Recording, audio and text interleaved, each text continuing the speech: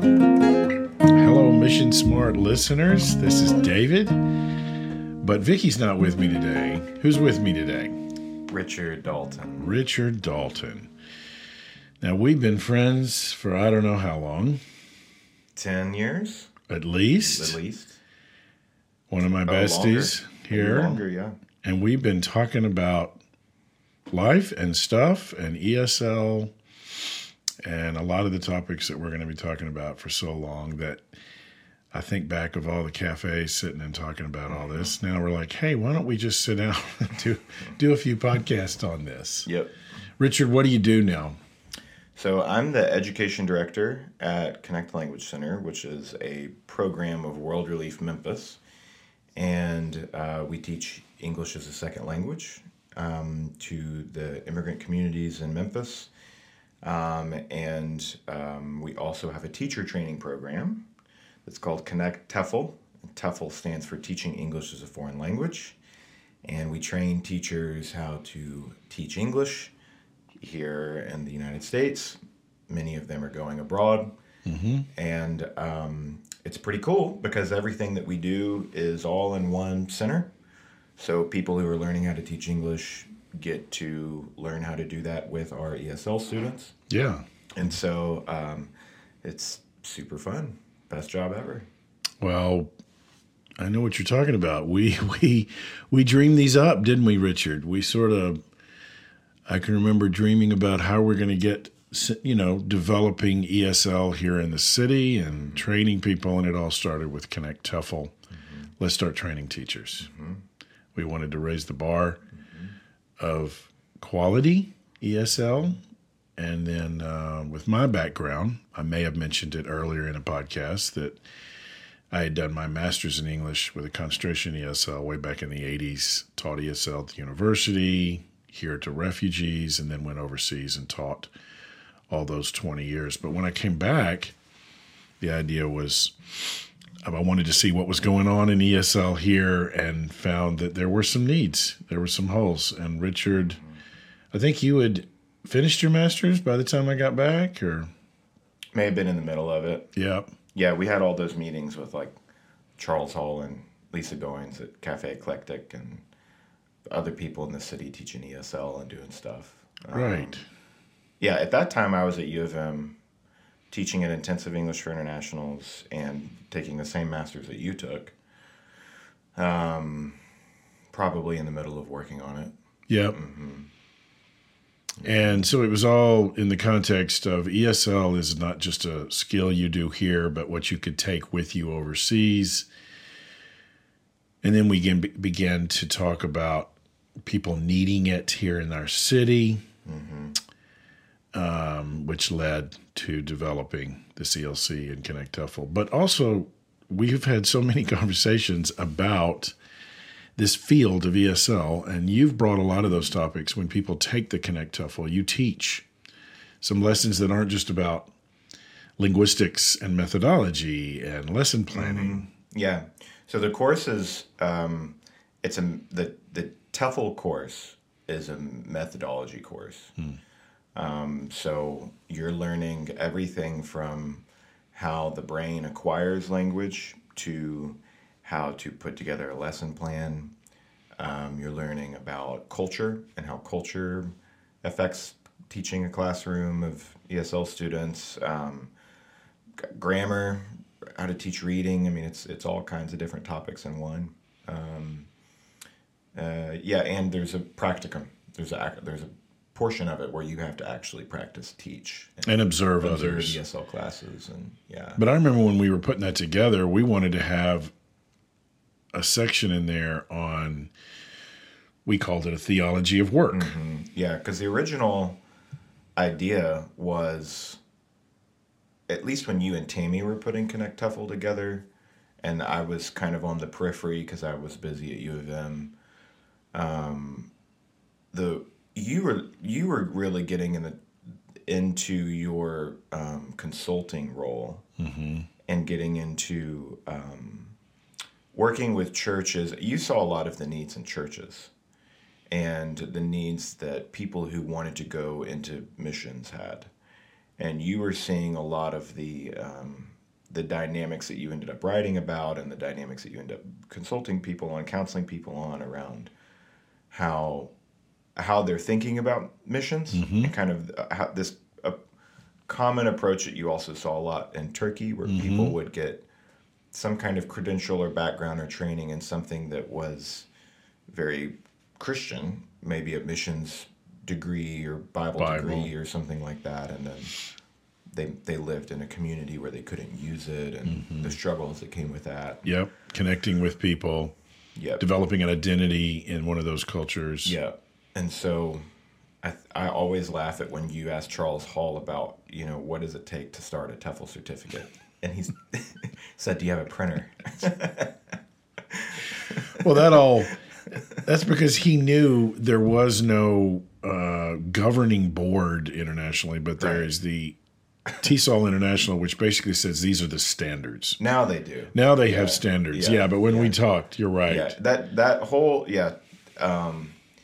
certificates in TEFL have gotten to become more legit over the last several years, with just because used to be, and maybe still, you could get one like with a Groupon for $60 and learn nothing, and online, just read some articles, watch some videos, and you got it. Or something like that. Well, and I also saw you mentioned people going into it as missions, and during my entire time overseas, and even when I came home, what I was watching was people going into this field with the end being, I just need some kind of identity. I need some way to connect. And it seemed a little bait and switch with, what do I need to do? I guess I need to have something to get me in the country or to hide around what I'm doing. And it was, I just remembered early in my journey, someone telling me, why don't you be a real ESL teacher? And I was like, what does that involve? You saw the good and bad of people using that field. Yeah. Because there's healthy expressions of it, and then there's, more the bait and switch aspect of it. But how did you get turned on to ESL as a way of... So when I was out west in school at Biola, I had a friend and his girlfriend that later became his wife, and they took upon themselves, they both were professionals one was going into linguistics in ESL and the other one was going into medicine. But they had must have read some things, but it was, this is like mid 80s, and they're asking me hard questions about what are you going to do when you get in there? How are you going to connect to one of these? What were you, what kind of degree? I was studying intercultural studies and missiology. I was studying what I thought I needed as a foundation, being a boy from Midtown Memphis, needing to wrap my head around international cross-cultural work. But I had not thought about job and career and connecting to these people. And I remember telling my parents, I said, I'm going to get this degree, but I can't get a job with it. But I've never studied anything that's more exciting. But when I finish, I said, I'm going to go get a degree, and I wanted something in a marketable skill. And that's when I started looking through, and I was hearing about people doing agriculture, people doing medicine, people doing business, and every one of them was like clicking off, going, not for me. Was that kind of the beginning of like business as missions as like a whole? Yep. Those were the days. Bam, business as mission. And they used the word tent making. Some books were coming out saying, but a lot of it was looked upon as just a way to pay for yourself to go, tent making like Paul. And it took a while for it to develop and say, no, this is just not about finances. This is about having a legitimate platform that puts you in a place to connect in healthy, natural, organic relationships, building up a community. But for me, it was going to be a horse to ride to launch me into this world of internationals. So this couple convinced you to go get a master's in it? Yeah, that was the only path. I didn't hear of certificates in those days, and I applied to a school in California and then had a scholarship to Memphis. Went to the U of M, and I was their first graduate. How about that? The guinea pig, David. What year was that? Graduated in 86, And before I even finished it, I was getting offered jobs by the Board of Education to teach refugees that were arriving here in Memphis. And then I got a job at U of M at Intensive English, where you were. So I had 2 part-time jobs. Met a girl named Vicky. We got married in 87. And so I jumped into ESL all in. And started to see what people were talking about with what kind of... Yeah, and I began to see... just become a classroom teacher and right here, and how well that prepared me for wherever I would be going overseas. Seeing too how organically it puts you in the lives of internationals. Oh, my goodness. It gave me, there's always that, who are you? Why are you here? How do we connect? Some people just walk on campus. Hi, I'd like to talk to you. Who are you? What's your context? And I just realized if it's hard at U of M, what's it going to be like if I move overseas? And I also, I got around professionals there in the English department and people that were talking about language, and it ignited something in me that I too love language, and that it is it's one of the most amazing ways of understanding another people. I mean, if you want to know someone, you learn their mother tongue. And so it took me down that path of how do they learn a language, which then prepared me, of course, to learn a language. Yeah. And, Richard, practically, I think I remember somebody saying to me, David, before you ask somebody for $1, to go overseas, why don't you go figure out what it takes to earn one? Mm-hmm. And so that was a real kick. Yeah. That was a real kick. And so that's when I jumped in and said, I'm going to teach and I'm going to work. And it's amazing to me how God used these events and individuals to form all of this for you before you went, because there's so many people who get overseas and haven't thought through any of that, and then they're 3, 4, 5 years in and rethinking it. And I think here in this America, you can just say I work for this ministry or I work for this church, or I'm just, and no one cares. Yeah. No one cares. I sit at home and check emails all morning because I work for this nonprofit. You can't do a lot of that overseas, or at least in many of these closed places. Mm-hmm. You want to know what you're doing. I remember I was in Mexico in 2010, I think, and I will never forget this interaction between this local kid and this very obviously foreigner that I was with, girl from Texas. And the kid said, what do you do? And just in clear Spanish said, I'm a missionary. And he goes, oh, okay, cool. And I just was like, wow, that was easy. Yeah. Just able, in some countries, that identity is acceptable. Yes, that's a context you can right. say that. But exactly. In many places. Many places it is absolutely not. Yeah. But yeah, and so you see all these different aspects that are coming up. There's the idea of paying for yourself. Mm-hmm. Self-paying, what a creative way of getting a certificate or getting a degree, getting a marketable job so that you can just go over there and work for an existing. And I talk about these things in my book, Mission Smart. But then there's another one is that even allowed for you to not have a real job, a marketable identity? Mm-hmm. But then we've already touched on, but is that even the best way to engage with people? Mm-hmm. And a lot of people want to know, are you here to harm? Mm-hmm. Can you imagine always being asked, do you work for the military, or are you with, the CIA? And, they've seen too many movies, but there's a lot of people that have had experiences, and they do read a lot of their crazy and watch their news, and they do wonder what foreigners are doing in there. Would you come out to my city or my country? Because we're not there for greater career development. They come here for a better life. Mm-hmm. But when you go the other direction and say, I want to live here in your town, your city, the question is, why? Okay, that doesn't make sense. Right. And so that was how that began to form. Mm-hmm.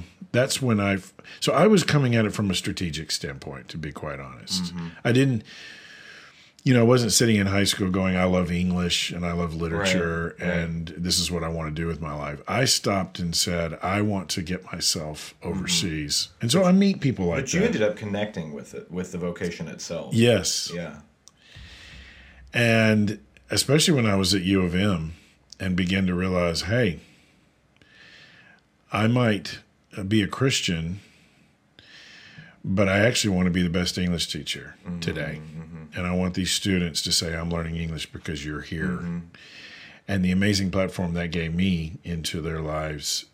But just knowing you're my teacher, I'm your student, it cleared up such an issue that I feel like people don't realize is real here in America or anywhere in the world. Yeah. I need to know who you are.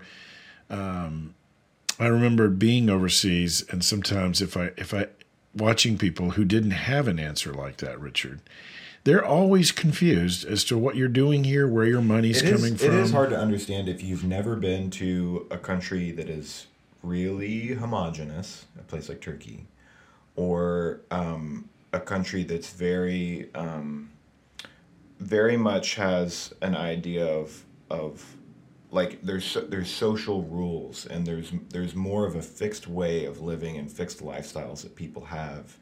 There's not this sense of like individual liberty to choose to do whatever you want. No one bothers you. That's very right. American. Very Western. But in a place like, in many places like around the Middle East or in Asia or Central Asia, that's very strange. And so then when you're living in an environment like that, the question is, who are you? Who do you belong to? What are you doing here? What are you doing here? Why are you here? And it's. So I had a history professor, my modern Middle East history professor at U of M. He did his dissertation and a lot of his research in Istanbul, and learned Turkish and Ottoman Turkish, which is impressive. Wow. Yeah. And he was telling me this story one time. He was sitting on the bus reading the newspaper, and as you find in some cultures, the people across the bus room were just staring at him.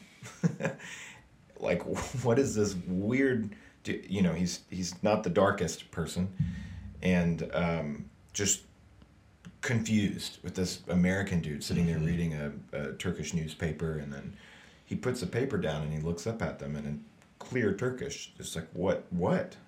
Like, why are you staring at me? And the Turkish people were caught off guard and just like, I'm sorry, I just have never in my life seen something like this. Just bluntly. And then he was like, what do you mean? And they were like, just an American on the bus reading a Turkish newspaper. It was just the most bizarre thing.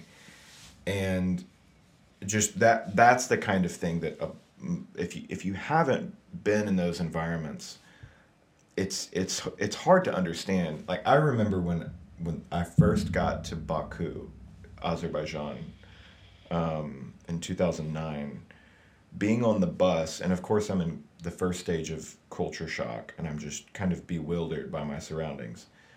Everyone, I'm used to the diversity of America and the way people dress and live and act and look, and this is the dead of winter. I get on this bus, and I keep talking about buses, but I get on this bus, and there's all these folks who look totally the same. All the men look the same. They have the same haircut. Most of them have mustaches. They're all in the same kind of coat. They're all wearing the same color. They all have the same kind of shoes on. Their behavior is all the same, looks the same. I just had never been exposed to a homogenous, group-oriented culture like that. That was, it was... you didn't see the individuality. No. And so that kind of American proclivity to just choose what I want to do and how I want to live and go do it freely is very uncommon around the world. You don't just do your own thing, and there's no context for it.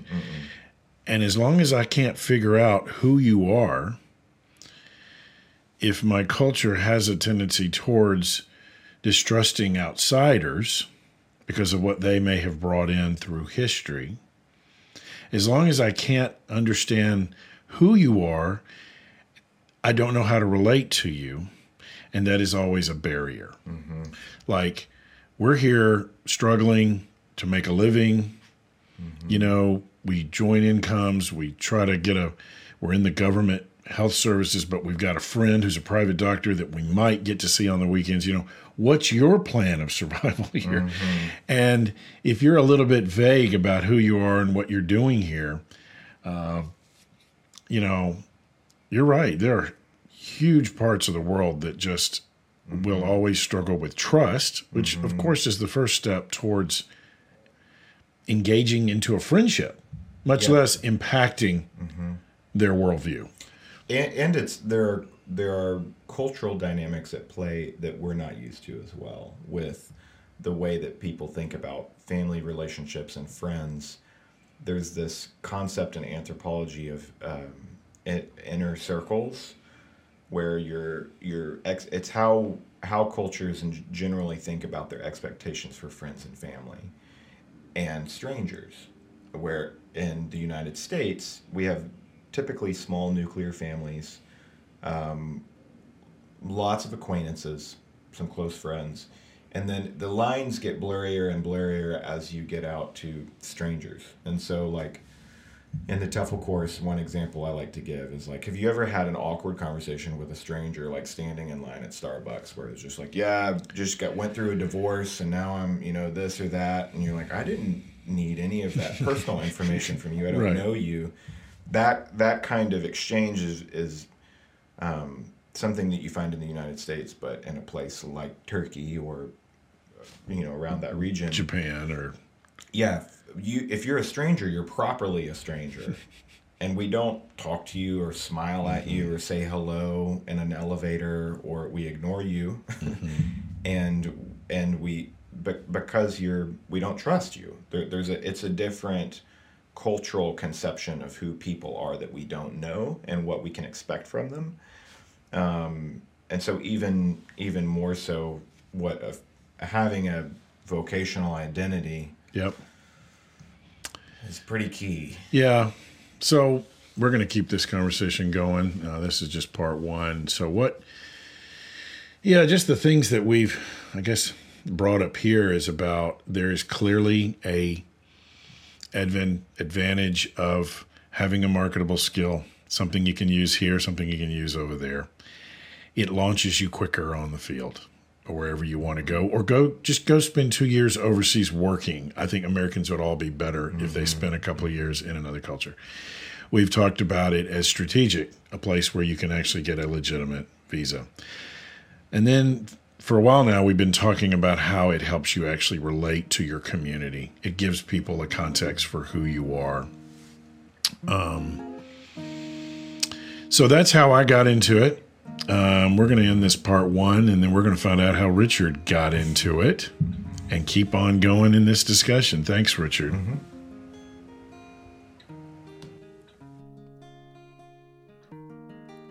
Thanks for listening today. Feel free to email us with your questions to david@esionline.org. It's always encouraging to hear from our listeners how God is using this podcast. Our ministry is called Equipping Servants International, which exists to equip churches, organizations, and individuals to reach the nations both at home and abroad. Our desire is to see people better equipped when they leave, be able to thrive and be effective on the field, and transition back home well. Our book is called Mission Smart, 15 Critical Questions to Ask Before Launching Overseas, and it's available on Amazon in paperback or Kindle. Remember to subscribe to our podcast to get more episodes as they're published.